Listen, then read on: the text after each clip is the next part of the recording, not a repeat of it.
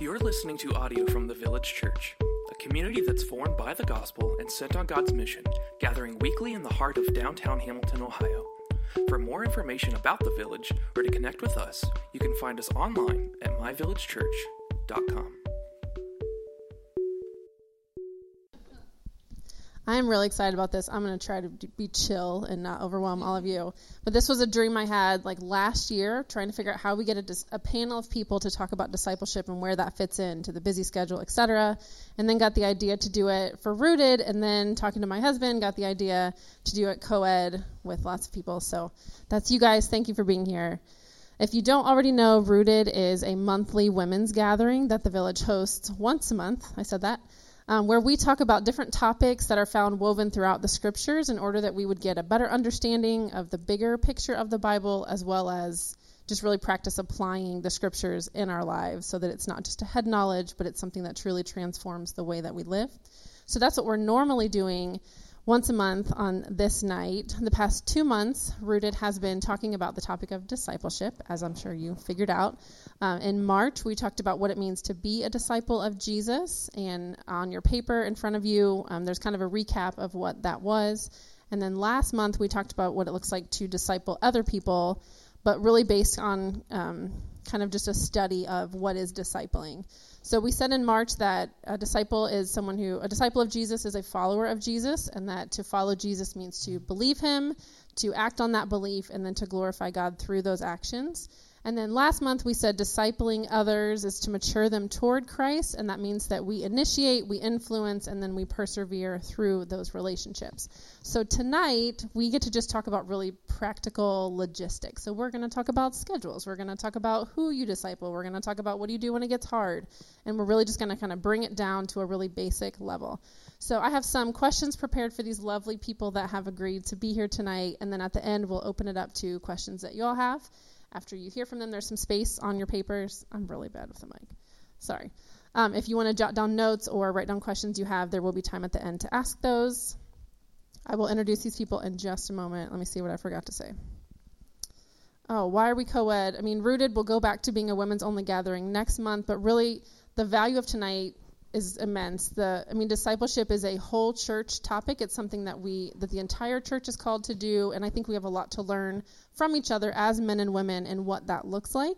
And so while we cannot possibly represent everybody on the stage tonight, my hope is that regardless of gender, something that someone says up here resonates with you, and you might feel it might be something that makes sense to you in terms of your own life stage or what you do during the day, regardless of if it's your same gender or not.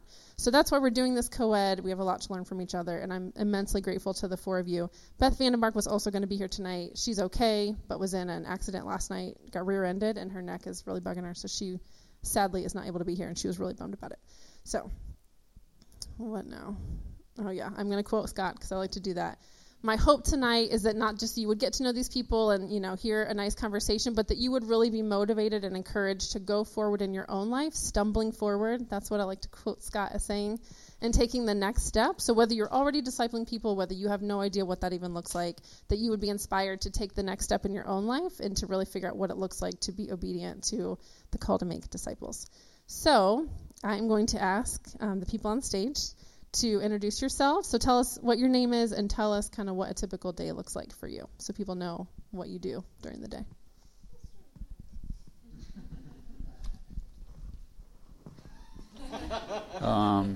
Adam. My name's Adam. Typical day right now is up probably on a good night at least twice out of bed between him and our girls, up anywhere from 4:30 to 7:30, depending on the morning and who I'm going to meet with, or if I'm going to work out. Work from 8 till 5. Usually eat at my desk or go eat with people. Just a great job. I've got a good job. I like it a lot. Travel a little bit. Come home.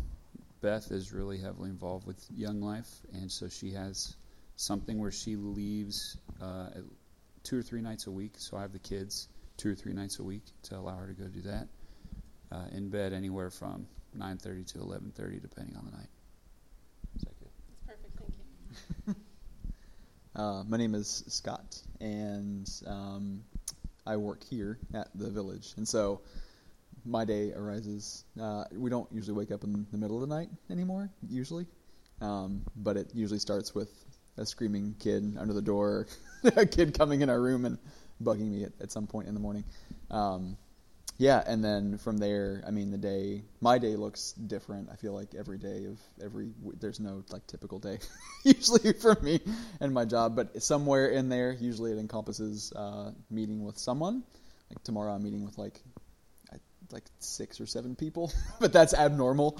But today I met with like just Matt and Michael, and that was it. And so, my job is different in that regard. But usually I'm gone like from, take the kids to school, come back home between 5:30 and usually closer to 6 every night. And then, evenings are filled with either group or we have monthly meetups with different people or whatever, Kel and I individually. And, and then just kind of carving out Friday is my day off, and so we hang out together as a family. It's family day, and the weekend is just a crapshoot as to what we're doing. That's what a normal kind of day for me looks like, by and large. So, yeah. Hi, I'm Katie. I wake up to my alarm clock. No children. What's that? What's that like? It's great. Usually pretty early, like in the 5:15 area, and I read and then go to work. I work at a school and run like a behavior program, so I hang out with kids that don't behave, which is why they're with me. So that is draining and like discipleship, but in a different context. So that's my first half of the day, and then I come home, and my evenings are split between going to Lebanon because we're a part of the church plant, and so we're driving there now probably like 3 or 4 times a week, and sometimes that's like meeting with people or community group or whatever. And then I lead a small group of college seniors. They're about to graduate this weekend, at Miami. And so this is our 4th year together, and that's 11 seniors. So I meet with 2 or 3 of them weekly on Tuesdays typically, and then lead Bible study on Thursdays, and probably see them at some other point throughout the month for various things, but that's a typical day. I don't know how to do this. You just have to hold it close to your mouth. Okay. So I'm Ruthie. I have 7 children. They're not little anymore like Kelly's. My oldest is going to get married in August. I have 3 in college now. And the great part about where we live, we're close to a hospital. You can have your baby, and we're close to Miami where you can send them to college. So as a result, though, having 3 kids in college, nobody has moved out. So that is a different set of circumstances. And I love my kids, and it's great. But that time slot of there being time when nobody's home and it can be quiet is kind of interrupted now because I got kids in and out all day, which is wonderful. So my alarm goes off 5:50, which is, I'm sleeping in now a little more because everybody does their own breakfast, except I still feel compelled to make breakfast for the 2 youngest, and they're totally able. And then they're out the door by 7:15. So it does get quiet, and I usually read and then start my chores. Head up to Middletown to pick my kids up at the end of their school day, and then bring them home. Sometimes there are lessons or running somebody to work. So it too is not the same every day, but it's all good. So thank you. Mm-hmm. As per my usual, I forgot to pray. Usually Beth reminds me of that. I'm going to backtrack us. I want to say, first of all, I love these 4 people so much. Interact with you some more than others. I live with one of them. But I'm just for real grateful that we get to learn from y'all tonight. Let me pray, because as we talked about in March, we cannot, and I think I already said this, we can't follow someone that we are not abiding in or closely. We can't lead anyone else to Jesus if we're not following him ourselves. And so I'm gonna fix my bad example already, because this will do nothing if we are not centering this on Jesus. So, God, thank you so much for these people that have thought it worthwhile to be here tonight. Thank you for this panel of men and women who are willing to be slightly vulnerable and share their experiences with us. God, would you just stir our hearts tonight? I pray that everybody here would just be motivated and encouraged, no matter what their life looks like, to leave here tonight wanting to join you in your work of building your kingdom, making new disciples of people who don't know you yet, God, and then helping those who do know you to grow in their faith in a way that they would love you more, be more effective in the work that you have for them, and then turn around and make more disciples so that the kingdom continues to grow. So would you just use us tonight, God? Help me to be clear in my questions and speak through our panel. And we love you, and thanks for letting us do this. Amen. All right, so there is no order. Whoever wants to talk first can talk first. Am I using this right? You can hear me? All right. So we're going to start by, I'm going to ask you in your own words, what is discipleship? You're allowed to have different answers. There is no right answer here. And then what role would you say discipleship has played in your life personally? Go ahead, Ruthie. What is discipleship? Tell us in your mic, please, in case we're Sorry. recording. I forget. Yeah. I think it's just living your life with another. And to look at Jesus as the example of one who discipled. I don't know, just sharing, leading, teaching, listening, watching, and just being open to another life and wanting to be involved. They're going to have such better answers than that. That was great. Is there a part B? What role has it played in your life? Just to think back to people who discipled me, and those were the early seeds that grew my faith. So, and I'm sure that you have somebody in mind when you hear that, who fostered your faith at first. And I automatically think of, I got to get the names right. I had them in my head. Eunice and Lois. Do you know who they are? Timothy's mother and grandmother.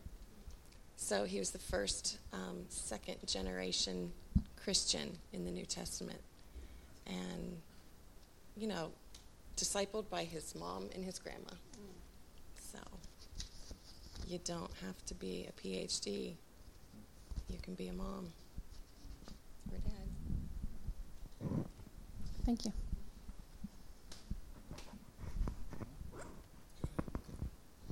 I'll say discipleship is the process of becoming like Jesus, and I think we do that through fellowship with him and through fellowship with other people as well. It is about, like, in some ways, studying and learning and knowing about God and yourself and all those things, but we can do all of that stuff and still miss him. And so I think that the intimacy and vulnerability and relationship that we have with the Lord is the most important thing. If, like, what that process looks like doesn't lead us to actually Jesus himself, then we kind of miss out on the point or whatever. And yeah, I mean, to Ruthie's point, you don't have to be a scholar or a PhD or anything at all in order to do that.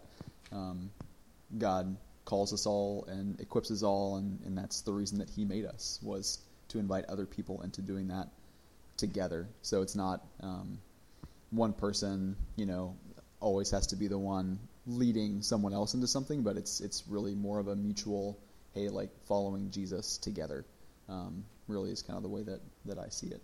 So, what role has it played in your life? Oh yeah, so on the receiving end, I think there were two guys early in my life. I didn't become a Christian until I was 20, but there was a guy who was kind of like my second dad in college, who he didn't really explicitly disciple me like in the scriptures or even like spiritually in a particular way, but I was learning from him and I was following him, and I was letting him shape my life and vulnerable with him and all those things, and so he was discipling me in some way, and he led me through like just mourning the passing of my grandpa and leading through as we were dating and engaged and all that stuff. What's it look like for me to leave my parents? More difficult than you think it might be, and to cleave to her instead. And so just all of those things, like he was the one that when I was being an idiot, Kelly would call him and he would call me, and then I would put down the phone and not answer it and call him back the next day. But yeah, like that was formative for me, like just in those years of transition and maturing and growing up. He was really formative for that, to hold a mirror up to my life, and not just not to make me feel bad or guilty but to say you can be different, like there's an opportunity here for you to grow. And showing and mimicking the love of the Father that he had for me. Like I tell a story of that time when I didn't pick up the phone and then called him back. I was terrified like the next day because I knew that he knew that I dodged him. and the first thing he said when he picked up the phone on the other end was, "Scotty, I love you." And that just immediately melted like all of the fear and all that stuff that I had. So those that relationship was helpful for me. And then youth pastor, when I think it was after we graduated, who kind of, I didn't even know he was doing that, but discipling me at the time as well, just inviting me into stuff that he was doing, leadership stuff. And so really just kind of transitioning into adulthood and what it looked like for me to stand on my 2 feet and all of that, super formative for me in those years. And then on the other end, it's just been super rewarding and fun to be a part of that process. And I think for the last few years, I've always had someone that I'm investing in some way. And those are just really rich experiences for me. Like I don't feel like I'm being faithful to what God has called me to do, not as a pastor, but just as a disciple of him. I don't feel like I'm being faithful to that if I'm not meeting up with someone or a small group of people on a regular basis and like investing and pouring my life into them. So yeah.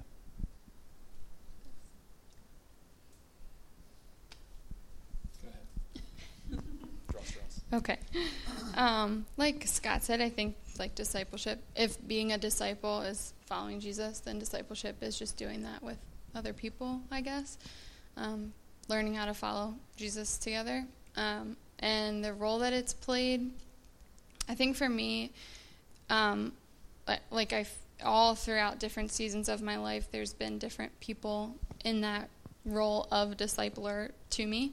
And I think they really modeled for me, like, this is what it looks like to follow Jesus in this next stage. And so, like, when I was in college, I met with a girl who was newly married and working, and I learned, like, okay, so this is what it looks like to follow Jesus when you work a full-time job and are newly married, and, trying, like, the way she talked about her husband and, like, welcomed me into their home, that taught me a lot for when I was going through that. And then, other people that have kids, and you learn from them, like, okay, so maybe this is what it can look like to follow Jesus when you have kids. And yeah, I think that that's probably the role it's played. And similarly, like, having relationships where I'm discipling other people just really is very, keeps me honest in my time with the Lord of, like, if I'm going to be leading other people, then I really have to, like, be worthy of that. Not worthy, but, like, I have to make sure that I'm, like, not leading them to myself or to something else other than Christ. And so I have to be leading myself to him first. So, yeah. I don't have much to add to that. That was really good. I think that discipleship, sometimes it's like you're just spending tons of time in the Word and doing exegetical stuff and, like, teaching someone how to read their Bible. And the season that I'm in right now, I meet with 3 guys individually, and they're all in their early 20s. And, like, it was they all need to know right now that the way that they enjoy the Lord and the way the Lord enjoys them is when they're just themselves. And this weird common thing that I've never kind of had. Usually it's like one guy's got dad issues we're working on. One guy is like a baby Christian, doesn't know how to do anything. And one guy, I'm like, I don't know why you want to meet with me. I just want to meet with you. So that's what discipleships look like with these three guys right now. It's just like getting to that core of, man, God made you just how he wants you. And it seems like every week that's what it comes to. When I was 19 and met Jesus, I got placed on a Young Life team with this man who, he was adopted by Russian immigrants. His name was Nikolai Anatolievich Lutov, and like he fits the name. Did you guys know Koya? This is a true story? Yeah. You know Koya, Ruthie? Yeah. Went to Green Hills High School. And so I become his friend, and 4 months prior, he lost both his parents. And 1 month prior, his twin daughters were born, and one had a stroke when she was born. She survived. But it was like, this is the worst year of his life, and now I get this amazing man who I just feel like, gosh, and his wife was incredible too. Like Koya would say, anytime I was struggling with something, he would just ask me 2 questions. Like for years he did this. He still does this when I see him. He says, who are you and who is God? And where are you mixed up and not believing that right now? And I never had a man, like, I remember he asked me one day, he's like, what's your relationship like with your dad? And I was like, I don't even know how to think about that. I'm going to need a day to think about that and get back to you. Like, he asked these questions that are just so deep. But those 2, I still carry with me today. I'm like, if I'm struggling, I'm like, okay, who's God? Who am I? And then I'd be having a bad day, and his wife would swoop in, and she'd be like, why don't you just go lay behind the couch on the floor? I'm going to make you some nachos. I got your back. And I'm like, oh, this woman knows Jesus. It's funny because I feel like that's something Beth would do for you too, right? Thank you guys for those answers. So this next question, I've asked each of you individually to be here because I know that this is something you're doing and have been doing for a long time, and I'm counting on the fact that it looks different for each of you and probably has looked different at different points in your lives. And so I just think there's a lot of value for the rest of us to hear maybe about any one of those relationships. So our next question is, I'm going to ask you to tell us about one, or it could be more than one, of the discipleship relationships you've been a part of. In my mind, I'm kind of thinking of you discipling someone else, but you can answer as you think would be helpful. So I want to know, how did it start? When did you meet? What did you do with your time together? And if there's more than one you want to mention, what did they have in common, and what kind of changes based on the person that is across the table from you, or the metaphorical table? It doesn't have to be a table. Does that question make sense? It's like 5 questions. So tell us about a discipleship relationship that you've been a part of and what it looked like.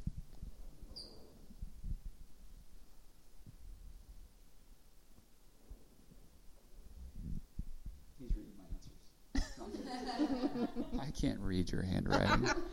It's really good handwriting. It's all cursive. He's practicing cursive. I'll go ahead. Thanks. So one of the guys I meet with right now, I work with him. He's 23, and we talked at work and quickly realized we both are Christians. And he just asked me, he said, hey, I'm not meeting with anybody older. Can we meet? And so he works part-time. He's in school a little bit. So that was a year ago. And our time originally looked like we would go to, there's this great Bible study by Tim Keller that goes through Mark, and it's based on the King's Cross book. So we do that at either lunch or at McDonald's before work in Middletown. What do they have in common, and what changes based on the other person? Like, what do he and I have in common? No, so like if you think about if you've met with different people, clearly you have. What is consistent throughout your discipleship relationships, and then what would you say changes based on the person that you're meeting with? Yeah, so in common is this guy, he is very unsure of himself, and I think that everybody's unsure of themselves. And so that's very common. I mean, with anybody to be like, I don't have anything worth saying to you right now. You know what I mean? Like, it's a weird thing, but that's common for everybody. Changes for him was he definitely had these different dad issues. Like, he'd never hugged his dad, but his parents are married, and he said they have a healthy relationship. And so every time I meet with him, like, hey, did you hug your dad? And he's like, I tried. I like side hugged him. I was like, how'd it go? He's like, my dad thought it was weird. And so if you can imagine, I mean, I still hug my dad, and I don't know what your experience is, but to think like that intimate piece is missing in a weird way that I don't know how to relate to, of like, man, you don't hug your dad? Like, what is that? I don't know. What's behind that is fleshing out with him of the implications of my dad doesn't hug me means I have no physical intimacy with anybody. You know, like a healthy high five is awkward with this guy. You know what I mean? So that's different.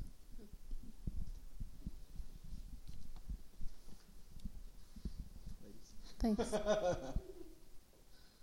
thought you were ready to go. You go ahead. I can go. Okay. Yeah. So I would say one of the things, and you kind of hinted at this earlier.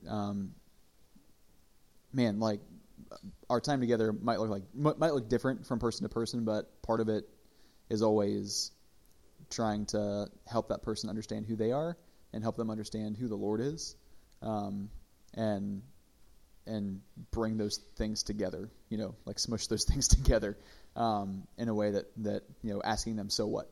You know, we learn this about God. We learn this about yourself. This is where you're at. This is who you are. This is how you're feeling about something. This is what you believe. This is what the Lord seems to say about that.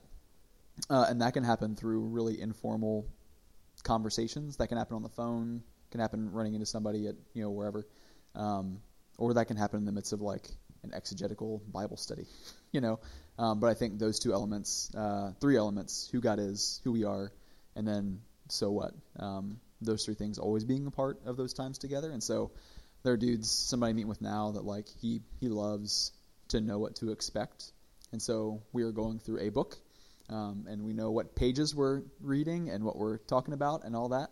And there are dudes I met with who, like, I literally don't know if they're even coming that day. So I just tell them, this was a college student, if you could imagine such a thing. So I would show up to Miami once a week, Miami Hamilton's campus. I would go there every week for weeks and weeks and be like, I don't know if he's coming or not, but dude, I'm going to be there.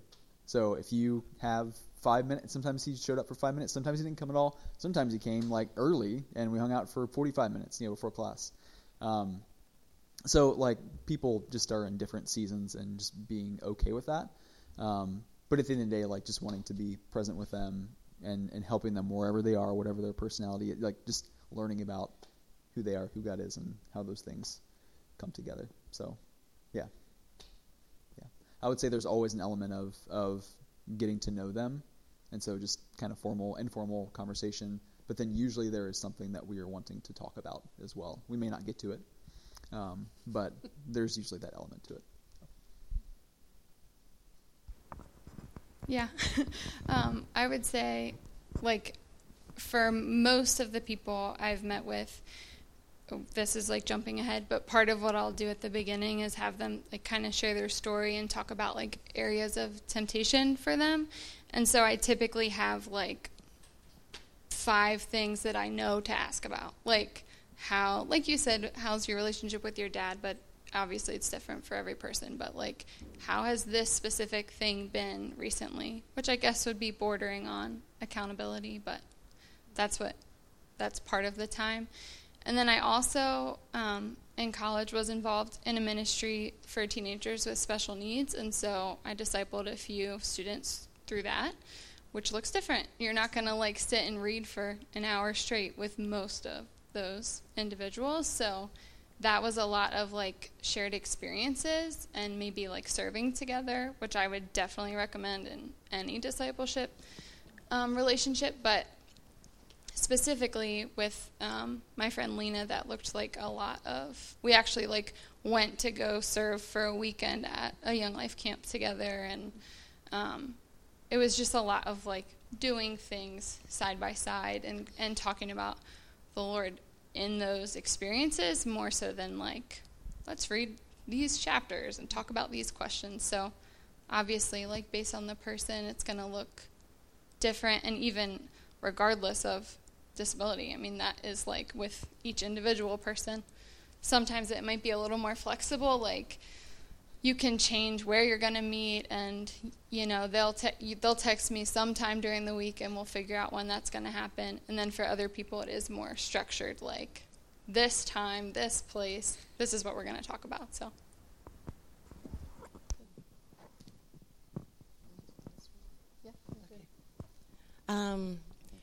I guess presently I meet with 4 of my daughters, and one long time, she's married now, but I've known her since she was in high school, and I discipled her in high school. She was part of a small group that my husband and I led. So now she's in the Sunday school class with me and my daughters, and also my mom. So that is a very broad range of ages. And I love that, just because you have, you know, where in the Bible did everybody meet together and they were the same? You know, that's not real life.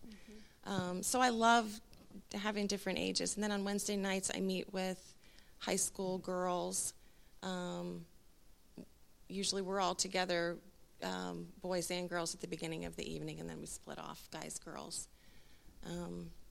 I would just say that the core of both of those experiences is the Word of God. That is what keeps us grounded, and what I believe I have to keep going back to. That it's good to share what's going on in your life, but if you don't bring it back and put it under the Word of God, you know, we can get together and have lunch with girlfriends, but the time that you meet together for the purpose of being in the Word and applying it to your life is critical. So I don't know where that's I went perfect. with that. And thank you for bringing up your daughters too, because I don't think that's such an important thing for any of us who are parents in the room, or for anyone who will be a parent at some point in time. We could pour our lives out to everyone under the sun and neglect our own kids, and that would be just tragedy. So I'm trying to remember that for myself as my kids are getting to the age where I could do some of that I want to be intentional with them too. So thanks for bringing that up. Okay. So now I want to ask you all, what are some barriers to discipleship, either currently for you or maybe previously in your life at some point in time? This answer could really be anywhere. It could be like an emotional barrier. It could be a personality thing. It could be an actual scheduling thing. It could be anything. So what are just what comes to mind in terms of barriers to discipleship for you now or previously, and then how have you overcome that already if you have, or how are you trying to overcome it if it's a current barrier?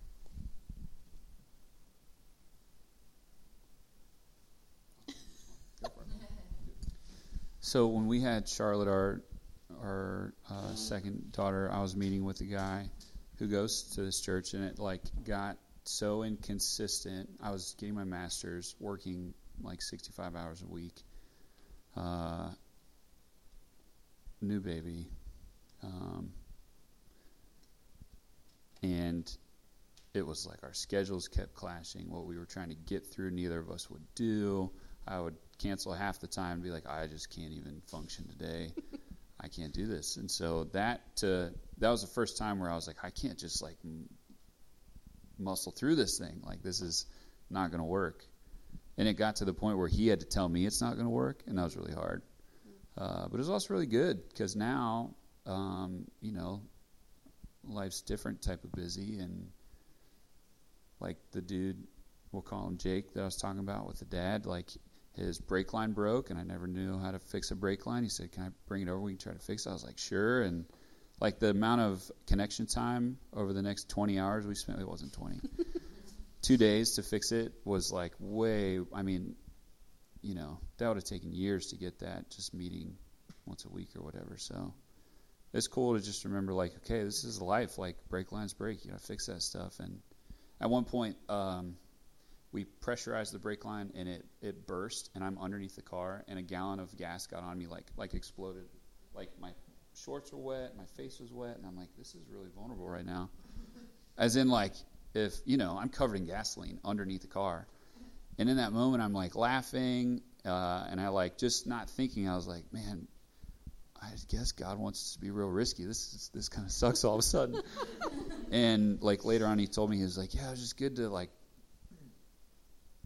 he was reflecting on stuff. He said, sometimes when he meets with people or talks to people about Jesus, until it's like an awkward or weird situation, it's just like theoretically, hey, we're talking about this thing. Oh, I feel good about that. That's what Jesus is teaching me about this. And then you get in a panic situation.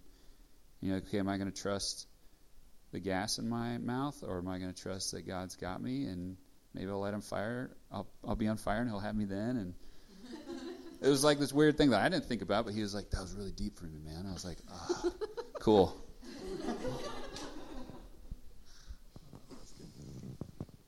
Barrier for me, I think just time. Young kids, stage of life or whatever. There's always something that we can be stuff that we can be busy with. But I think, like, for me in particular, I want to meet with lots of people, and I've been in seasons, and my wife knows this, where I'm meeting with, like, people monthly. So there's, like, 4 people I'm meeting with, like, on a Tuesday night, and then Tuesday during the day I'm meeting with, like, someone every single week, or a couple people every single week, and then Thursday it was just, like, so many people. And so a barrier that we all have, and that you hit at some point, is just time. And that changes based on, like, your season of life and just what you have going on and all those things. And so for me, one of the ways I've tried to overcome that is looking at the sphere of people that I'm around. And there might be folks that, gosh, I really want to meet with that guy, really want to spend time with him, but, like, at the end of the day, like, I just don't think I have the capacity, like, to really love that person well. And so I just think having fellowship with the people that you're discipling is so important, to have a relationship with them, to love them and care about them. We ought to be, like Ruthie said, like, the Word ought to center what we are learning about the Lord and ourselves. But that friendship, that relationship is what mediates that opportunity to be vulnerable and share. And so if I feel, like, totally stretched thin, like I have nothing else to give, then, man, I just can't do that. It's not going to be good for them. It's not going to be good for me. And so for me, it's, okay, who is in my circle of folks right now that I can invite in and pour myself into, to where I might see them on a regular basis, so that I do have fellowship with them, and I can also, like, invest in them maybe outside of that a little bit as well. So that's a real barrier for me.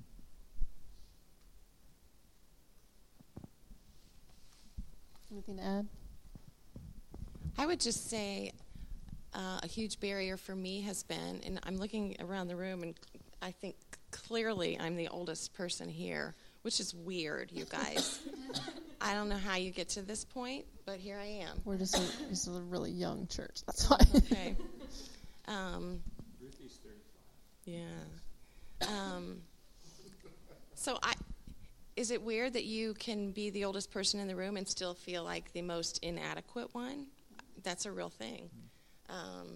So just that feeling of inadequacy. And as I brought up Timothy already, I feel like he was in the same spot, So to have somebody come alongside you and encourage you, that is huge. Yeah. And to be utterly frank, I have never had an older person come to me and ask to spend time with me, that kind of a relationship. So that's a sad thing about the state of maybe my church or the people I know or whatever. But it's also, it sends you back to the Word. That's my fellowship sometimes. And for a long period of time, that's where I grow. That's where I grew. Books. You can be discipled by people who no longer walk this earth. Just to be studying and to know their personality. So I won't go on, but it doesn't always have to follow the same thing that you see going on. Sometimes it's being at home with piles of books and just getting to know these people and gleaning from their lives. Thank you, and thanks for being vulnerable and sharing that. I know you're not the only person that feels that inadequacy piece, and maybe there's other words, but I genuinely think that is one of the biggest barriers, and I think that's why people don't do this more, is because we all feel like we have nothing to offer, or what happens when I look like an idiot or don't come prepared or whatever. So thanks for being vulnerable and sharing that. I'm not going in order in case those of you that printed out your questions, because I'm going to skip ahead. I think it's related. If you feel like it's the same answer, then What am I supposed to do now? you don't have to answer it. But I think it's important to talk about what discipleship has cost you, and I think that could be a different answer. If it's not, that's okay. But a couple of you touched on the fact that, time is a real barrier. We're not, as much, I'm like trying so hard to swallow the fact that I have limits. I want to be limitless in so many ways, which is just me wanting to take the place of God. So something I'm trying to repent of myself. But discipleship, most of us don't just have endless amounts of time or energy or whatever it is, and we all have other people in our lives. And so I think it's safe to say that in order to pursue discipleship, we will have to it will cost us something, whether that's an internal thing or an external thing. And that, I think I have on our question, what have you said no to in order to say yes to discipleship? So that's kind of what I want you guys to talk about for a minute, if you're willing to be vulnerable with that answer. Something you said no to in order that you could say yes to disciple somebody, or something that has cost you personally and that you've willingly given up for it. I feel like that, going off of the inadequacy, like being in if you say, we're going to be about following Jesus in every part of life together. I want to invite you into my life, and we're going to walk alongside each other. That means that, like, they do that. Like, they show up when you're like, oh, you're here. Like, Erica's come home to work to see one of my girls, like, asleep on our couch. And he's like, oh, my gosh, I didn't know she was here. Sorry. So just that, like, that not just inadequacy in leading you spiritually, but, like, you're going to see what my house looks like when I'm not planning on having people over, or you're going to see us argue, and because it happens once in a while. Or just that, like, like I've seen, I've watched, like, girls eat stuff out of my fridge and thinking, like, that's my lunch, like, that's literally the last piece of food I have. You're taking it. But I don't say that. I'm like, sure, you can have it. But just that you're sacrificing, like, feeling inadequate, not just in, like, I'm not always as prepared as I would like to be, or I wish I had the answer to give you for this super difficult question, or, like, I wish that I could just answer or point you to the right scripture, or, feel like I'm wise, but that doesn't happen all the time. And I think not just the inadequacy of not knowing what to say or not knowing how to lead well, but also just that, like, when you're in a relationship that is open, they see, like, all your junk, which is great because that opens you to be able to be honest about your sin and the way you walk through, like, this is what it looks like for me to confess, to say, like, hey, I'm sorry, I shouldn't have, if they saw me say something to Eric, like, apologizing to him, apologizing to them, confessing that, like, what I said was wrong. That's all great things that we should model, but it also is pretty vulnerable, so. Yeah, nothing is sacred when you're inviting someone into your life. If discipleship is not just, like, transferring information and downloading knowledge into someone's brain, but transferring a way of life to someone else, then, like, gosh, we're inviting Jesus into every dark, weird corner that we don't want him to go into. And so if we're trying to do that with each other and follow Jesus together in that, we're letting folks into all those corners as well. And so, I pick up Andy Simpson before community group every single week, and he comes home with me And I get home at like 5:15, 5:30, when like we're trying to rush to get the the kids fed and clean up the house so it doesn't look like a total disaster when people come over and all kinds of stuff. And so like that's just a very raw time for our family and that for moment. his And wife. so, That is a raw time for his wife. for all of us, right? So yeah, that's a real thing. And yet I don't think we're afraid of doing that. Like, lay it on the table. That's who we are in this moment, and the house isn't going to be clean, and that's okay, right? Having people over for lunch and it's peanut butter and jelly, that's okay too. It is what it is. In terms of like cost, for me personally, it's I think it costs me like emotional energy, like it exhausts me and taps me out, and so the cost is something I bear, but it's also a cost to my family as well. I mean, yeah, and those, I mean, sometimes I come home elated and excited and all those things, but lots of times you don't have like an epiphany, in those weekly get-togethers or whatever. You're pouring yourself out, and so I can just be drained, when I walk in the door at the end of the day. And there's stuff spinning in my head, and I'm not the best at processing out loud in the moment with stuff, and so and so there's a cost to that relationally. But I think that's where like it becomes all the more important for us as a family to be open and vulnerable about just where we're at and what I'm processing and all that stuff. But then for me, like, to come back to what Kelly said at the beginning, to abide in the Lord. Like, I can't just keep pouring myself out and doing that over and over and over again and just expecting to be able to do that endlessly if I'm not actually having fellowship with Jesus myself, if he's not my life. And so, yeah, that's where the word comes into play. That's where my wife, who speaks truth and life into me, is so important, and other men.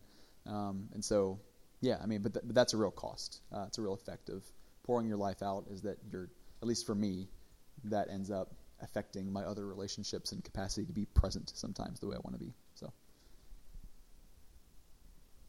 Good. Anything to add anywhere else? Kelly amens that. And I think that's important to talk about, because none of us are pretending like this is something that is easy or light, or, I think we should just be honest and real about the fact that, like most relationships that go anywhere, discipleship is going to cost us. But God says that not only is it worth the cost, but that's, I think Scott said at some point, this is what we're here to do. So I don't think it'd be fair for me to ask you all to talk about what discipleship has cost you personally without also letting you speak to what you have gained from it. And so I think that was one of my questions. I'm trying not to spring stuff on you guys, but sometimes I do that. I think it's in here. So, like, something that you have gained from discipleship, or maybe learned from it. But I really want to know, like, what has been the thing that you would go through all the costs in the world that you wouldn't trade. And it could be with a person, or maybe just something that the Lord has taught you through your pouring yourself out to other people that has just been gold. Or maybe that's too high of a mark. Doesn't have to be gold. Silver. Just something helpful something good. Aluminum.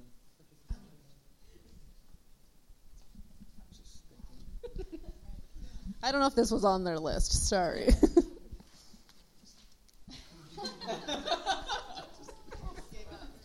Scott prepared. Guys, they're in a fight. They're in a fight right now. So,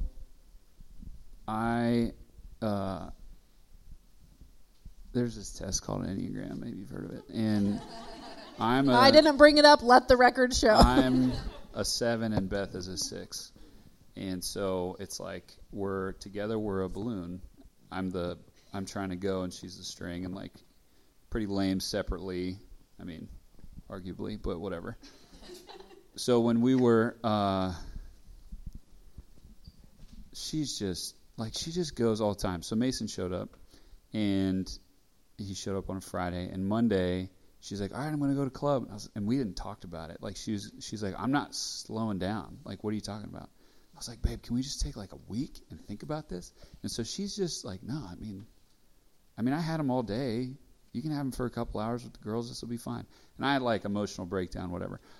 All to say, like, the past 10 years with her has been incredible. But early on, we were brand new married, like got off the plane from our honeymoon and went to Young Life Camp. And it, like, I'm telling you, she just pulls me along. Like, she is Okay, where am I going with this?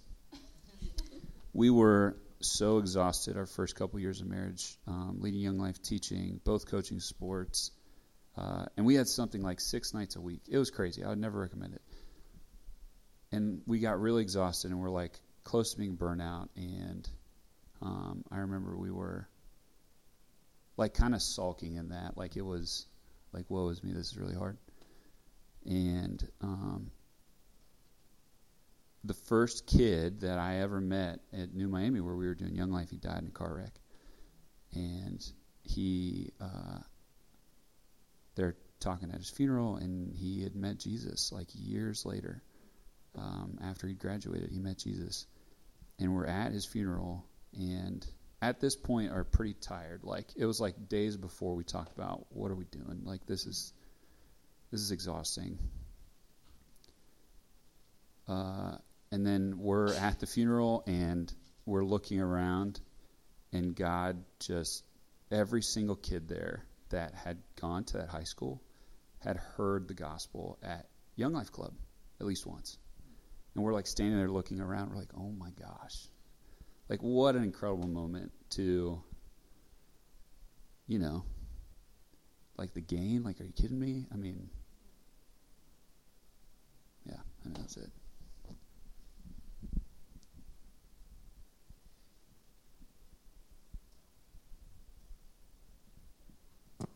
I would just talk about just the joy of, again, my age comes into play, but the longer your life has been invested with others and to see them grow and, to start with kids when they're junior high and then they go into high school, and now I'm seeing these kids are married and now they have children of their own, and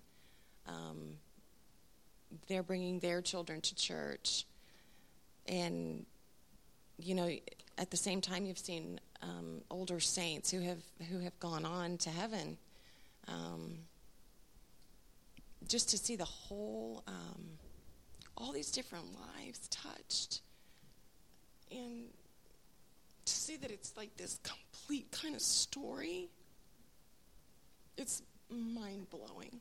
And that this has been going on for years and years and years.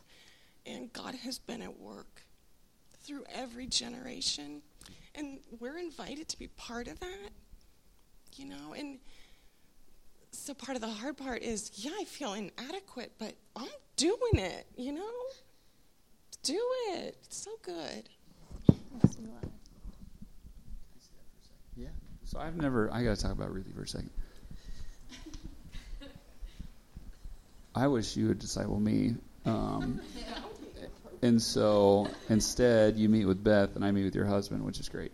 I've never seen Ruthie. This is real. I don't know if you know this, that I know this. We were in that small group for a while. I've never seen you read the Bible without crying. Ever. Ever, ever. And so a gain for me is when Beth calls me and says, I got to meet with Ruthie today. Here's what happened. And in this room, like thinking about you guys, even little conversations we had, the gain, like you just hit it. I mean, this has been going on for a long time. We're just all trying to sharpen each other and just survive to prepare each other for forever. I'm just really glad you're my bro. You're here.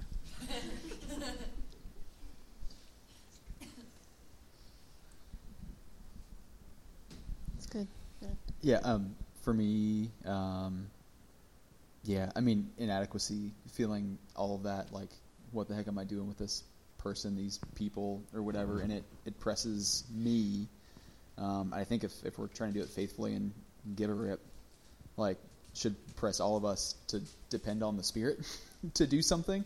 And, like, something I've learned, I want to give people the answers. I want them to get it. I want them to grow. Like, I see what they need, what they want. I think I do. And want them to just go for it. You know what I mean? But that's not the way that people learn to follow Jesus, is by just telling them what to do and hammering it in their heads.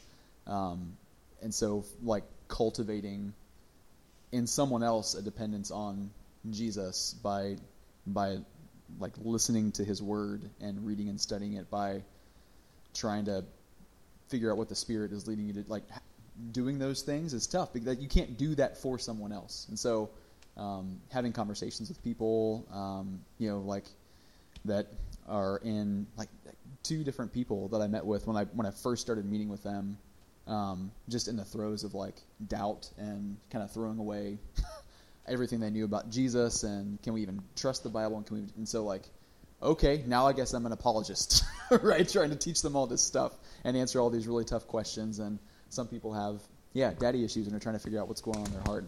Like, you just feel inadequate all the time.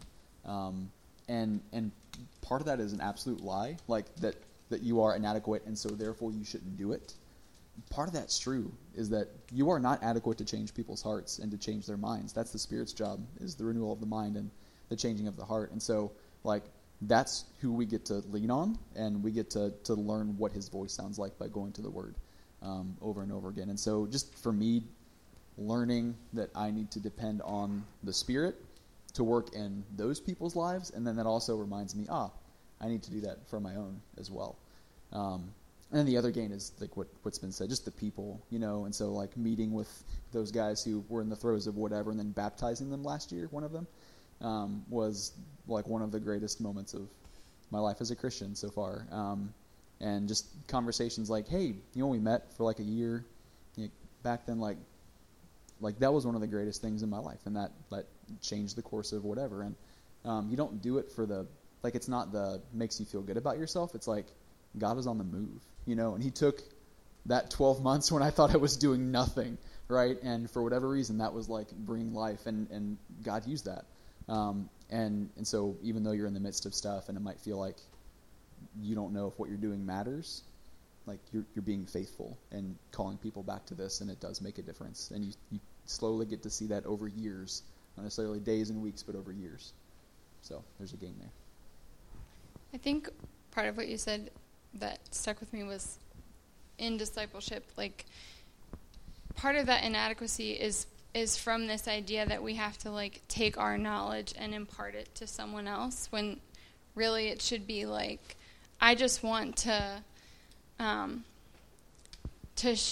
I want to love and know the Lord, and I hope that in our time together you see what that's like, and you have a desire to know and love the Lord more, and seeing that, like, stimulation of they want to have, like, a profound love for Christ, and then seeing that grow and build. And now, like, I started with these freshmen, and now all of them are talking about, like, where they feel the Lord taking them as they're graduating college and starting jobs, or, they're all doing different things, and just thinking of, like, that scattering. Like, we've spent so much time together just, like, building and growing and talking about hard things and working through, lots of tough stuff, but also just building this, like, love for Christ and love for the Word. And now they have that and are, like, going out. That, to me, has been so exciting to, like, just now, to be thinking about where they're going to go and how they're going to impact wherever they end up. Is, like, it's been really such a gift to, like, watch that whole process. And I can't wait for, like, a year from now to hear, what that's been like. So it's great. I'm so happy right now. I hope you guys are too. It's good. I promise you we'd talk about logistics. I'm just so happy. So let's talk about some logistics. These could be short answers. They don't have to be, but how do you decide who to pursue? Period. How do you decide who, ? How do you decide who to pursue?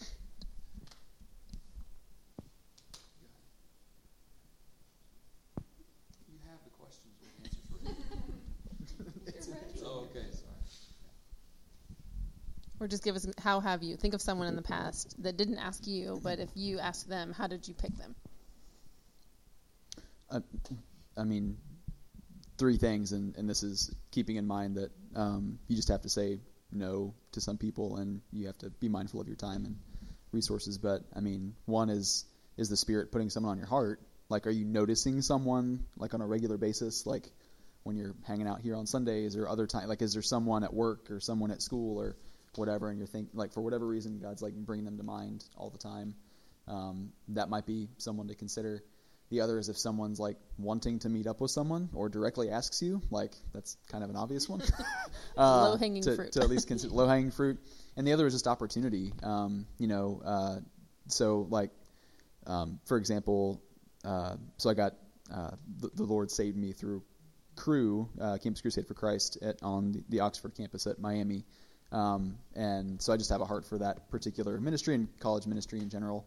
And so I was like, I wonder what's going on here at Hamilton's campus. And so I just emailed, they have a little Cru chapter here, and Evan Jelly, some of you guys know him or whatever, he plays keyboard up here. Several months later, emailed me back. I was like, yeah, let's get together sometime or whatever. And so hung out and just desiring to know what's going on, and come to find out like they have zero resources, and like the staff doesn't really do anything for them on that campus. And so I'm like, I would love to hang out with you if you want help, like leadership stuff or just check in and see how you're doing, all that. And so that turned into like one of the relationships of I don't know where I'm at and what's going on and with my faith and all those things. And now like we got to baptize him and leading him through, like coaching him through leadership stuff and what's it look like to hand the baton over to new. So it was like just there's an opportunity there for me to step in that I was interested in. And so I think, yeah, if the Lord's bringing something to mind, someone to mind in particular, if someone is coming up to you or asking you there's a need, or if there's like an opportunity in particular that you think, I could do something there, that doesn't mean you automatically go for it, but those are things to be mindful of. I'm just thinking of, I was very drawn to, it was a new friend that I met. She and her husband and her new baby at the time were at our house with some other people. And I just was, I don't know, there was just this attraction. I just thought, I'd just love to get to know her. A little while later, she asked if I would mentor her. And so I was thrilled because I thought the Lord must be stirring us both to spend time together. So we did, and I love her. I loved her at the time. The more time I spent with her, the more I realized opposites attract, and we are so different. And can I tell you, she drives me crazy. And I love her, but she's so different than me. How could we, we're just really so different. And you might find that you couldn't, I don't know. I just believe that sometimes the Lord will hook you up with somebody to stretch you.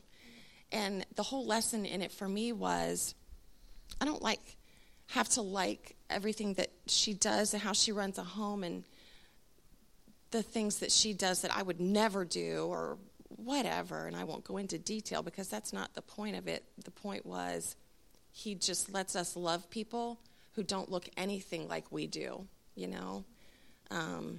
And I do. I just love her. And she could drive me crazy just the way she's different than me, And you know what? I bet I'd drive her crazy too. But we love each other, and that's the beauty of it, that we're called to bear with one another in love. And for that time, I truly believe that was the lesson in it. So. Any other thoughts for that one? Something brewing over there? All right, we'll come back to it if you do. So my next question, maybe as a follow-up, have you ever asked someone to meet with you and been told no? What was the other piece of that? Or have you had to tell somebody no? Either one of those. Tell us about it.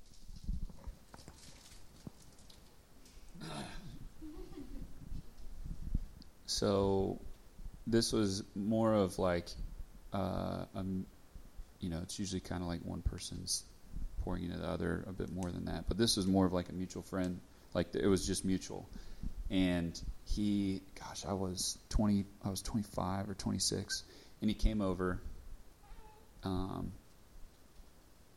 This is Kurt Fielden. Do you guys know Kurt? You know Kurt. Do you know Kurt Fielden? Yeah, you know Kurt. Yeah, he was your teacher.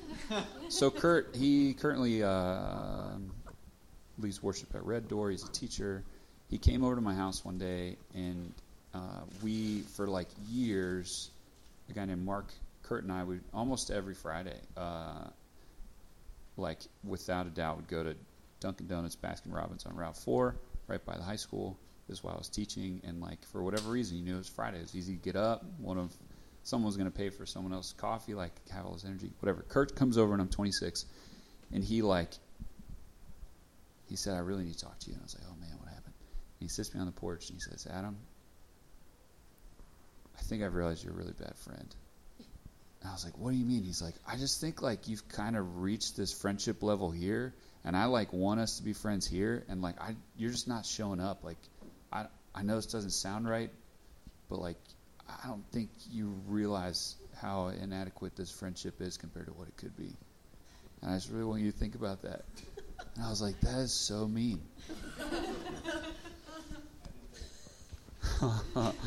And he probably doesn't even remember having the conversation. He was like, all right, buddy, see you Friday. But that was really hard, and it was really good to be like, man. And I know this isn't exactly what you wanted. That's right. But to now, when I am meeting with a guy that's maybe 20 and can't see past his nose sometimes, to be like, okay, this is how friendship works. When I blah, blah, blah, you blah, blah, blah. Oh, okay. Or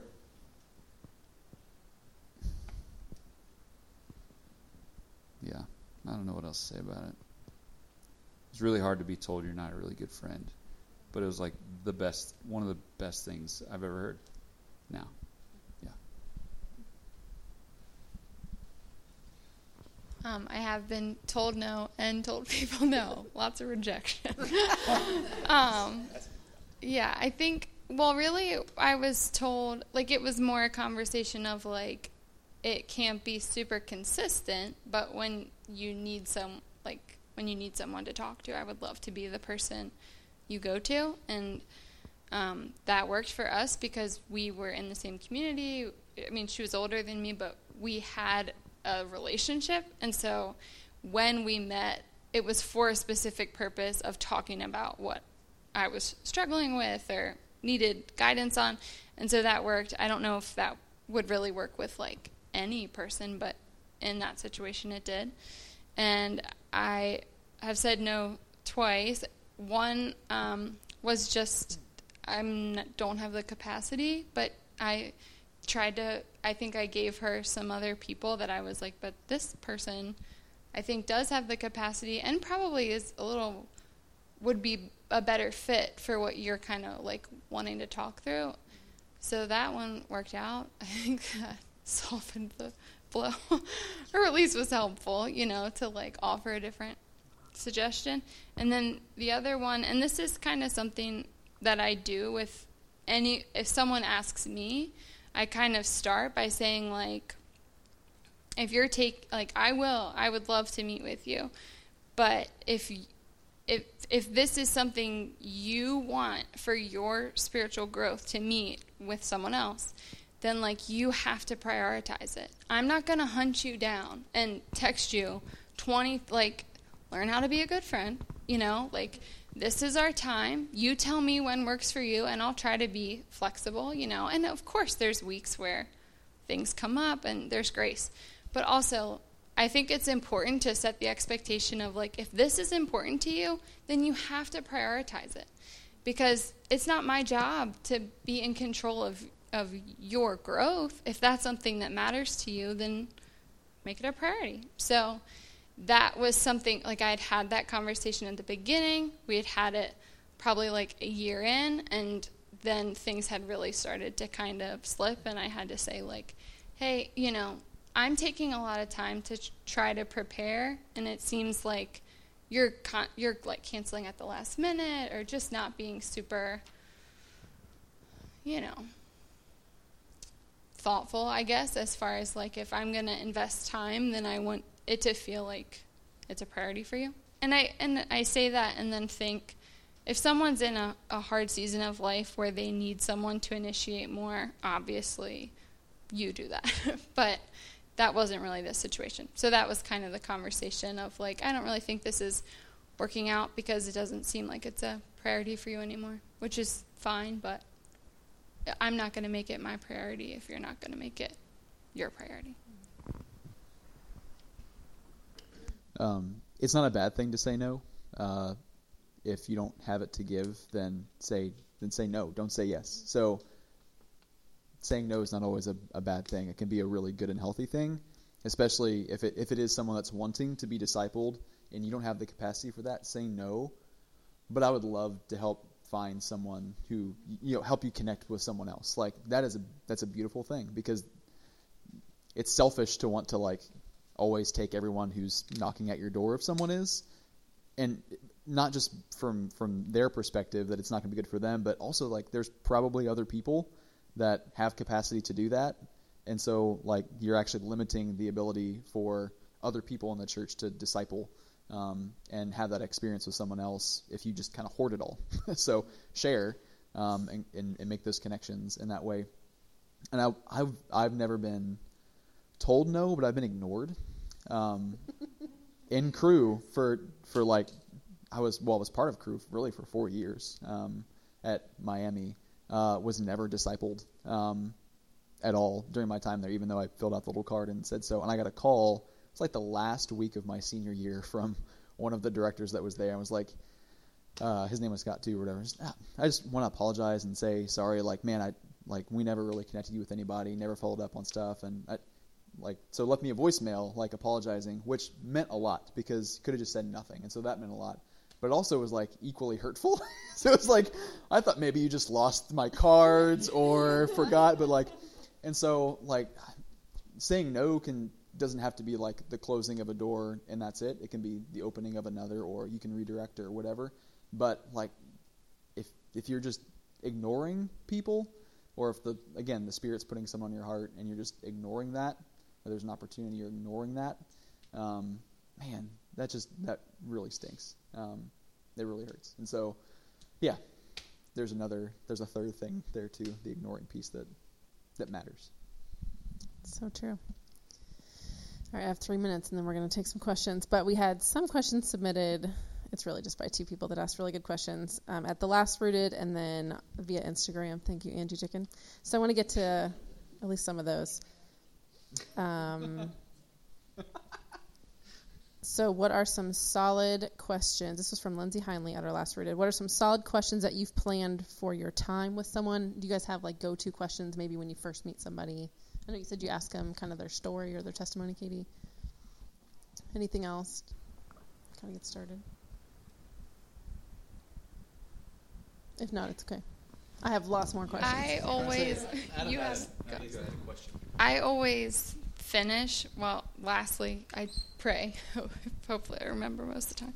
But I always finish by saying, is there anything I didn't ask you that you want or need to tell me? So and that I'm like, there's no excuse. I asked you for anything. So if you're hiding, I opened the door. You have to walk through it. But I feel like that as the person, sometimes you get off on tangents or just get off topic. And I don't want to, like, if there's something that you really wanted to talk about that you're kind of anxious to bring up, I feel like that's been a good way of just saying, like, if I forgot, please, like, let's talk about it. Or didn't know to ask. Yeah, before you go. Yeah. That's a good one. So, Jeff Vanderstelt actually said it. If you listen to that first episode of the whatever part series we're listening to, in that we all hear stuff through, I have a certain set of earphones and a certain microphone that I speak through. And however I say something to you, you're hearing it differently than everybody else. And I think a huge part of that is like just people's stories between your mom, your dad, or your lack of mom and dad. Everyone has a lack of mom and dad to some degree. You know what I'm saying? Mm-hmm. Your siblings, big things that's happened in your life, what consumes most of your thoughts throughout the day. And so for me, it's like I love getting to a point where I can really try to identify someone's earpiece and be like, okay, how are you here? Like when I tell Jake that God loves him, but he's never hugged his dad, you know what I mean? Like we need to work through that. One of my favorite questions to ask, especially early on, is just like, what do you want to talk about? Because what a great, weird icebreaker of like, whatever, what do you want to talk about? Yeah. And I would say, if it just ends up being a talk session, again, what did that do for us? Because you can pay a counselor, if what they're sharing with you is not, like, for your mind to be engaged and listening and thinking, Lord, give me your word so that I can give them your word. If you can't put truth on it, then pray about it. But don't just spend the time talking, There's way too much talking. And we've got to be able to apply the truth as a balm on the hurts that we have, and help lead people to healing and wholeness and fullness so that they can go do that for another. To that end, evangelizing is discipling.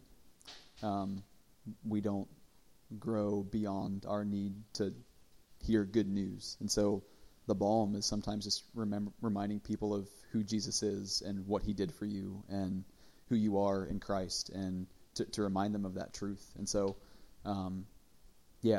sometimes we separate those things out and don't think it's awkward to share the gospel or share the good news with someone who is already a believer. But sometimes we all forget that every day and throughout the week about what that good news is. We root ourselves back into an identity that's based on what we do or who someone else thinks we are, and our capacity or whatever. And so we need to be reminded of that. And so sometimes it's maybe it's not a question. Maybe what they need is maybe they need a listening ear, but then for you get to offer good news to them. That's who we are. We're evangelists.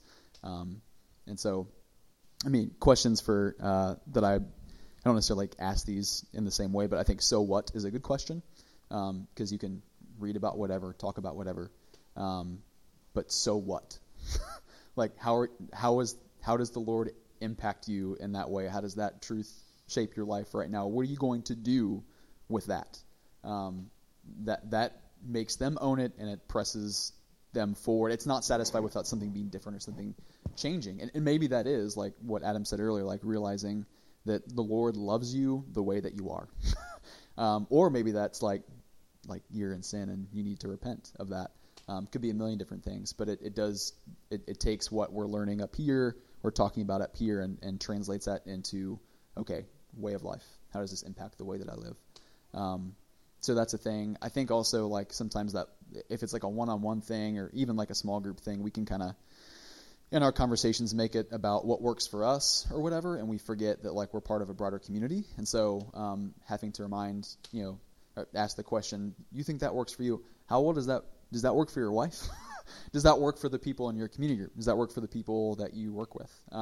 Because you might think that's the answer and that's an adequate because you're being obedient or whatever here, but is that actually demonstrating love? Is that good for the people that are around you? Because that is the second greatest commandment, is to love your neighbor.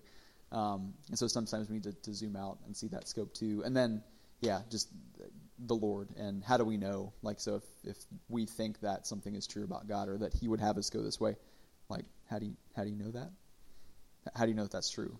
Because if we can say whatever the Lord says in our head, we can make up whatever, but we have to root it back into the Word of God. And so if you can't come back to that place and get that from there, then you really sure that that's true? So those are a few things that in the course of conversation helpful to bring up. That's good. Thank you. So Angie asked some really good questions. One was, if I'm looking to be discipled, how would I go about it? I got it. Thanks. Thank you.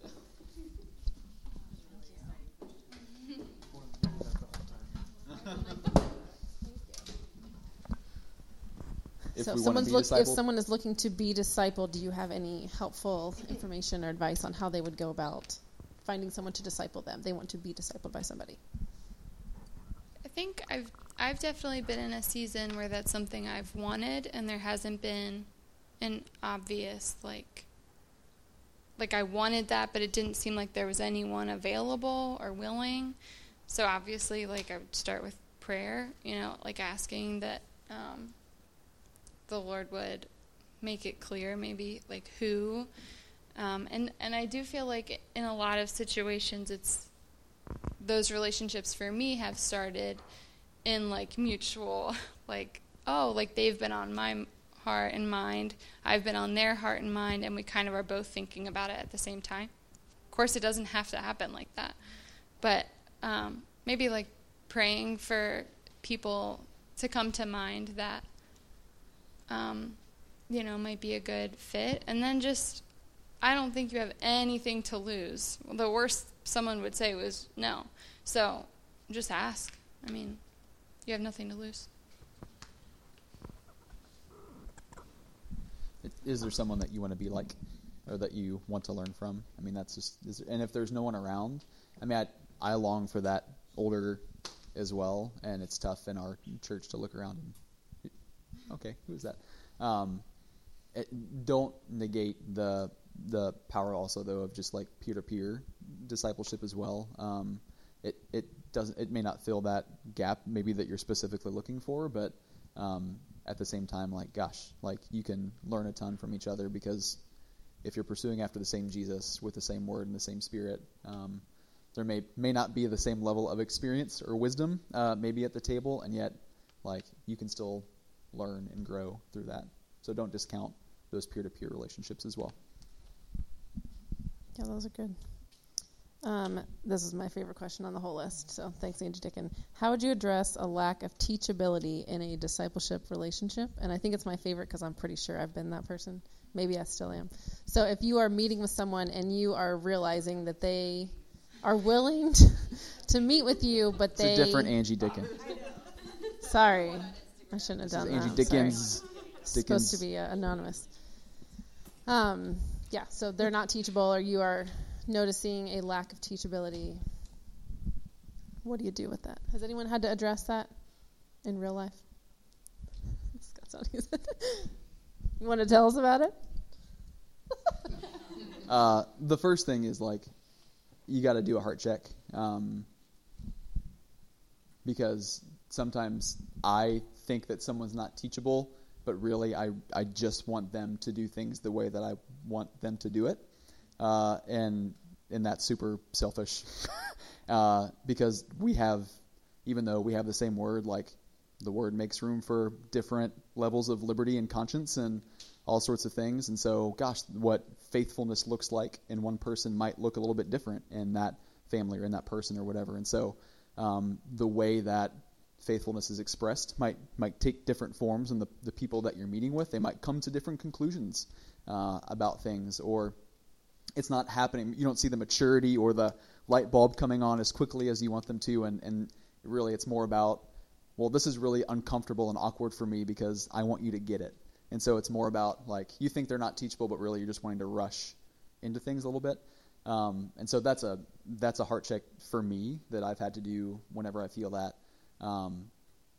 But when it is truly like you're just not being teachable, I think we just get to say that sometimes to that person. That's the most loving thing that you can say, is like, this is what I'm observing in your life. And if you know that person, like you have been walking with that person for a bit, then hopefully you can connect some dots and you can paint a picture of what their life looks like. And man, this is what we've talked about for so long. This is what the Lord seems to say. This is what your life reflects. This is what you've said. And yet, like, this is where we're at. Like, what do you think about that? Do you think this is what the Lord would have for you right now? And so kind of bringing them to that pressure point again of like, what does this say about you or your heart?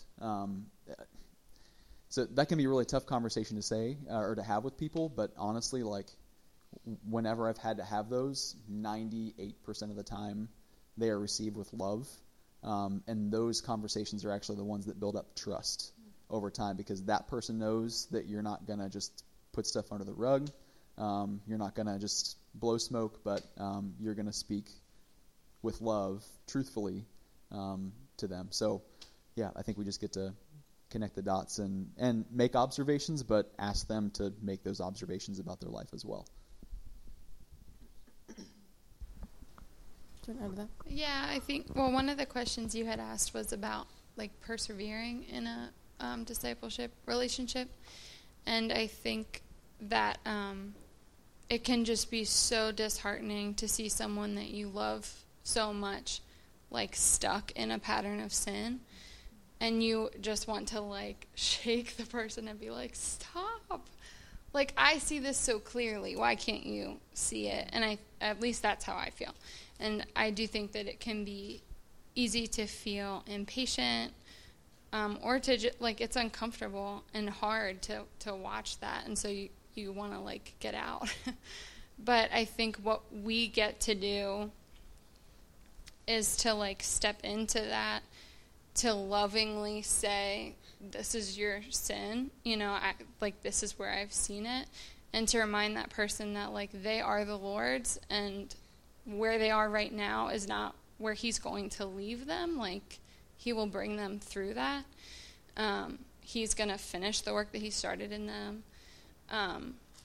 And that like they are, like, once he has sealed them and chosen them, that he will sanctify them, and encouraging, like, I'll walk with you through this, but also, like, call sin what it is, like, this is sin in your life.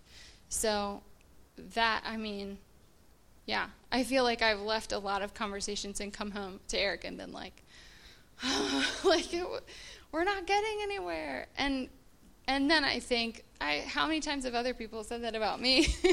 So, yeah, but I think it can be super disheartening, but also you get to, like, gospel people over and over and over of, like, let's remember the foundation of, like, you are God's. He's chosen you as his own, and where you are right now is not where you will always be. But also, like, repent of this sin and turn from it. Call it what it is. Yeah. Anything anybody wants to add to that? I'll say something. So, I don't know the reference, but I know it was Paul. He said, Ruthie will tell me in a second. So, neither he who plants nor he who waters is anything, but only God gives the growth. So often we're trying to, like, get people good at behavior stuff, like you were talking about. In particular, I only know guys, so I'm saying particular, but it's probably not true. Like, we try to set up these things where we don't need Jesus to be the hero. We don't need him. It's like, man, I just got to stop doing this thing and that'll be it.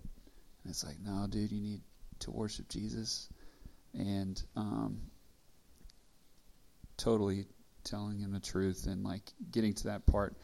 Like, when I look at it, I kind of see it's like the person who you want, when they really get the gospel for the first time, there's this really simple way of thinking about it. It goes in their head and then their heart, and then when it's real, it comes out of their wallet. You ever heard that? Head, heart, wallet? So when I think about someone that needs, like, when there's something really bad going on, I'm like, okay, I need to get in their head, and then I need to get in their heart. And I, like, I follow that thing, and the waters or plants part is, like, it can be so agonizing and, like, frustrating. But at the end of the day, we can do two things. We can go, and we can pray for them. Like, it's really nothing else. We're just influence, you know what I mean? We got to plant, we got to water, but at the end of the day, God's got to get them to grow. God's got to get them to change. And that can be really encouraging when someone's being really dumb to be like, oh, yeah, I can just, like, go and pray. Okay, let's go.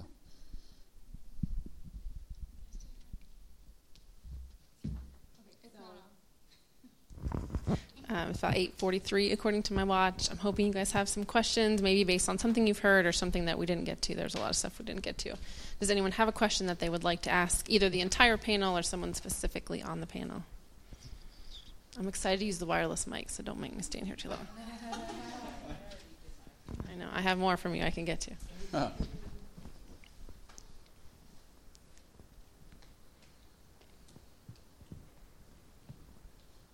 Anyone? All right, well, you think about it. I have more on my list. Should we pursue all discipleship relationships, or are there boundaries?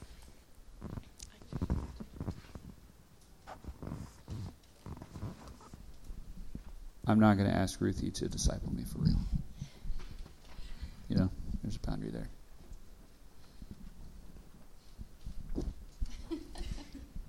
Right? I think that's legitimate. It's like that I think about my daughter or my wife wanting to meet with a man one-on-one to talk about Jesus, like in an intimate level. Like, I'm not cool with that.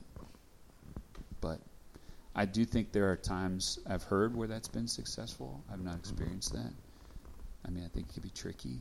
I think it's not totally black and white, but for me and mine, at least right now, it kind of is.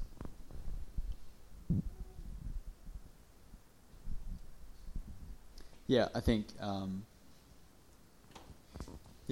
that end, that would be I think it's a boundary for me on a regular basis, maybe to meet up with another, because there is a level of vulnerability and intimacy with that whatever, but at the same time, just being mindful of the fact that, like, as pastors or whatever, like, we also get to lead and shepherd the women in the church as much as the men. And we have things to learn from the women just as much as we have to learn from men as well. And so I think that's where, depending on your comfort level, like getting to get like a community group is a great place to do that, or hang out with, different families and stuff like that, or like grabbing lunch with Grace tomorrow. And so like those kinds of like meetups are great and good, and I come away learning from that. And so, yeah, I think there's boundaries that like every person and family have to figure out or whatever, but I think there's also much benefit in the church together coming around those things too. And so, yeah. So, no, I wouldn't disciple anybody and everybody in every circumstance. Part of that is, like, what are they needing and wanting? I mean, that's kind of what you said at the beginning, like, so what do you want this to look like? Because I might not be the guy for you, Maybe there's somebody else that'd be better suited to, or maybe what you're wanting is counseling. Here's what I can offer you. So that's kind of part of what you get to think about too, is what can I offer to somebody else. But yeah.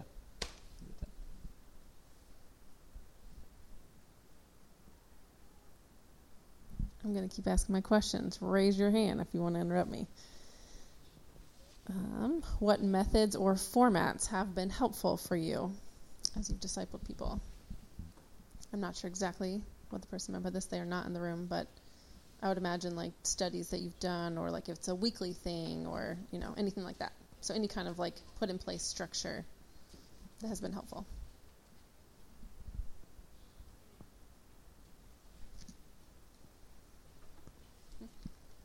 I mean, just like reading the Bible together is great.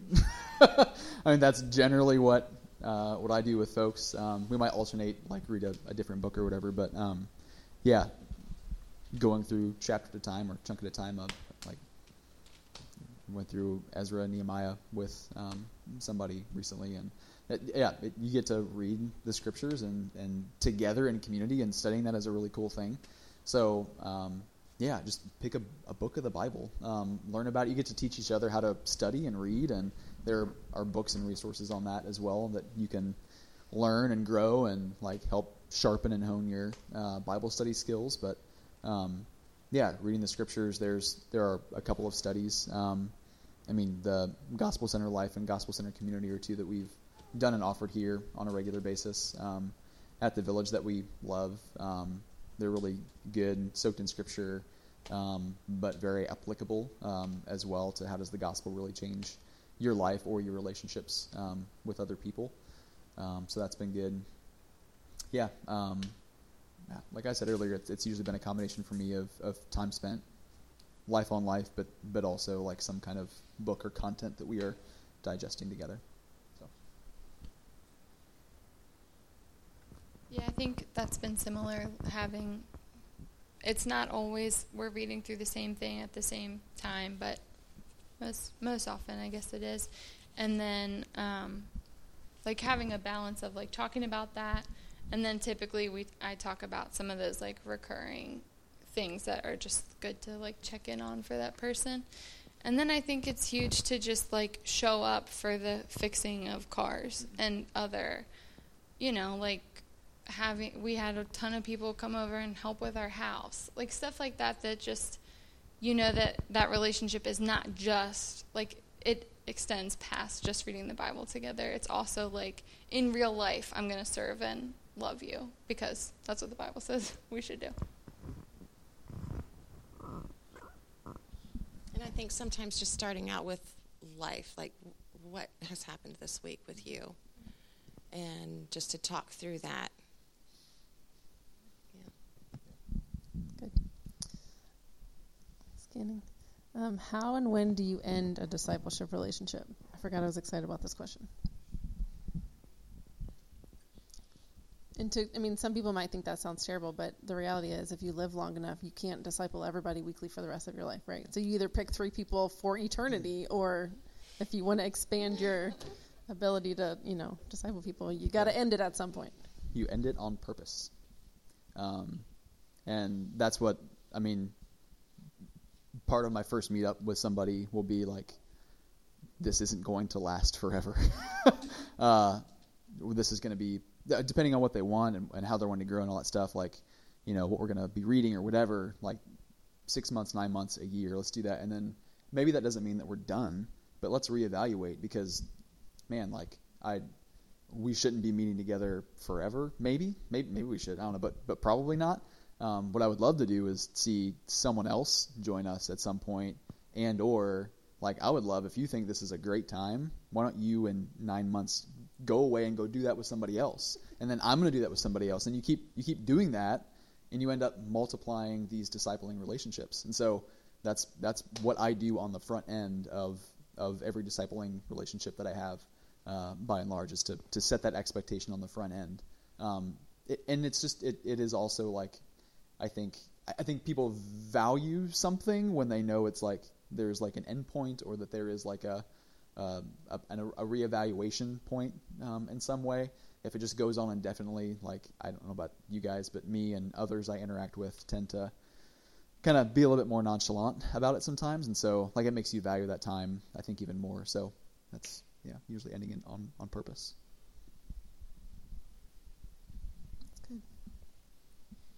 But it always makes me sad because I don't want that relationship to end. Mm-hmm. And I think remain faithful, to that person. It's not that now, we're done. You graduated and we're done. It's not a breakup, That's so sad. Yeah. And I don't know. So can I follow up with that? What does that look like for you when you have people that maybe the formal part of your discipleship relationship either is ending or at least changing frequency, but I follow you on Instagram, and everybody knows who you are because they've probably been discipled by you in some way. All these women. And so how do you continue to remain faithful? What does it look like to remain faithful to these people? Just to continue to love, even if it's, I don't know, a text out of the blue. You just remind that person that you love them. You're creative. However you love people, just love them the way the Lord lays it on your heart. So love them. Don't forget them. And honestly, sometimes I think the Lord just causes us to think of a person so that we can act on it, Yeah. And sometimes we don't. And we should, I'm talking to myself, you guys. It is a really sweet thing if you've spent a long time with someone on a regular basis, and maybe you don't meet up anymore, like to then just see them like the other day I saw somebody in a coffee shop that I used to meet up with for like a year in the morning before work, and like sat down and talked to him for the next 90 minutes as if we had been meeting all along, and we're just picking right up back where we left off. That's like a really sweet fruit and another gain of discipling, is that if you really are going deep with people and kind of sharing life in some way, then you will grow fond of each other and know each other and be able to have this relationship that even though you're not hanging out like every single week on this regular basis, like, gosh, you can give a hug, have a quick conversation, or run into each other in the grocery store and talk for 30 minutes, and it be like this really beautiful, sweet thing, It's a cool thing. So I have one more question for our panel, but I want to end on it. And so before I get to it, I just want to point out a couple things. On your tables, you have I think there's enough for every person. Scott made extra. So there's one of these booklets called Discipleship Basics, and sadly I can take no credit. Scott created it for the class he taught this past Saturday, and it's just chock full of good information, so I would highly encourage you to take that with you and use it. Also on the kind of agenda that I created for today. At the bottom, there's a section called Next Steps. And one thing that I say to the women at Rooted every single month is that my personal worst nightmare is that any of you would show up to a Rooted or like something like tonight and walk away thinking, oh, that was a really interesting conversation I just got to watch. And that would be the end of it. That's literally my worst nightmare. So my hope and goal every single month is that we meet together and do this, and it's what I said at the beginning, so that we would love Jesus more and that our lives would be transformed by him. So my encouragement to you would be just to think about some of these questions. I'm going to read them just to make sure that you all hear them. Am I a disciple of Jesus? How might I follow him more intentionally?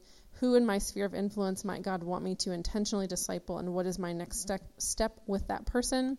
What barriers to discipleship do I need to overcome? What cost am I willing to pay in order to obey Christ and participate in the call to make disciples? So you don't have to write down your answer, but my encouragement would be to think about those things going forward this week. So I want to end on the question that was in the list. I already forgot it. What encouragement do you have to others who are currently discipling or want to pursue discipleship? So I'm going to have anyone that wants to, all of you, if you want to answer that question, and then we'll send you off from there.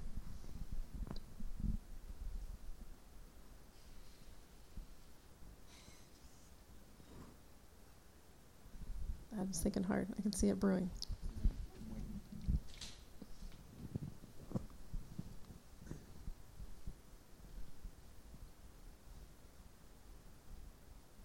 I would just say this. You may not even be involved in what you would call a discipleship relationship with someone right now, but you're still discipling, you know? Jesus didn't have his little day timer with who's he's going to meet up with. He just lived his life. And so people that you rub shoulders with or people you talk to on daily, these are people that you're living the word in their life. And so your life is speaking Jesus to them.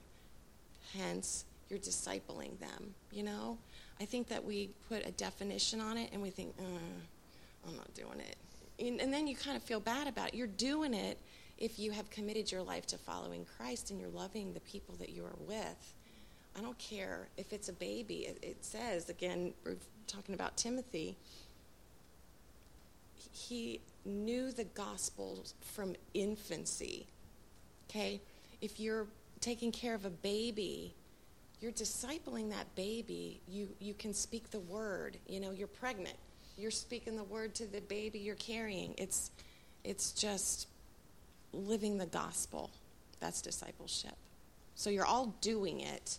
You might want to do it a little more, something different. But I don't think we can't put it in a box. I think in the same way that we all are discipling, we're all being discipled. Like, we're all following something. It's up to you whether that's another believer that you respect and admire and want to be like, or like people on your Instagram feed. You know, everybody is following someone's influence. So yeah, just being mindful that, you're discipling people, but also you're listening to the voices of people that are around you and, you know, who is that? Who are those voices? And just an encouragement of, yes, it is, there's a healthy burden of, caring for someone else and trying to lead them. But also it's as simple as just, sharing your life and trying to point people to Jesus, which is, base level what we should do. So I just think you have nothing to lose. I just think everybody should do it more. Go discipleship.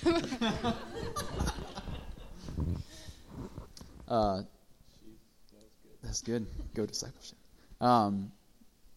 Adam referenced Jeff Vanderstelt earlier, and he talks about in the second video, gospel fluency stuff or whatever, you don't have to convince people to talk about the thing that they're excited about, the stuff that they love. You don't have to convince people to do that or give them techniques or show them methods or whatever to do that. If you love something and are passionate about it, you're going to talk about it. It's going to exude out of your life, and you're going to want to draw people into that and tell them all about it. And so, like, I think the most important thing when it comes to discipleship is you nurturing your own discipleship, is you pursuing after Jesus. And if you're truly doing that and wanting to know him and be known by him, to know his love for you and his grace and his forgiveness and his care for you and his daily ministry in your very personal life throughout your entire day, then, like, why would you not want to invite other people into that? Like, you are primed to do that. It's when we, I think, disconnect from that and kind of forget that stuff that we become hesitant to, like, invite people in, and we think it hinges on us, like someone else's relationship with Jesus is hinged on us. And certainly we're called to be evangelists and Great Commission people and all those things, and so we have to be faithful. But we're faithful to point people not to ourselves. We point people to Christ that lives in us, right? And so I would just encourage you to nurture your own discipleship, man. And if there are people around you, don't ignore them. Pursue after them. And maybe you don't have capacity for like a regular relationship, but my goodness, you are discipling people in your everyday life by what you exude and put out, throughout the day, the words that you say and how you live your life. So, yeah, that's what I would end with. That was really good, what you guys said, and I don't know what to add to it. Can you repeat the question? Just, do you have any encouragement for people that are currently discipling or want to disciple others in their life? So there's this really cool book that Francis Chan put out. I don't remember what it's called. Beth and I went through it, and the premise was that, like, I'm preparing Beth for forever, and she's preparing me for forever. Do you guys know what that's called? You and me forever. Man, so I would encourage you, what's going to happen forever, if you think about it, is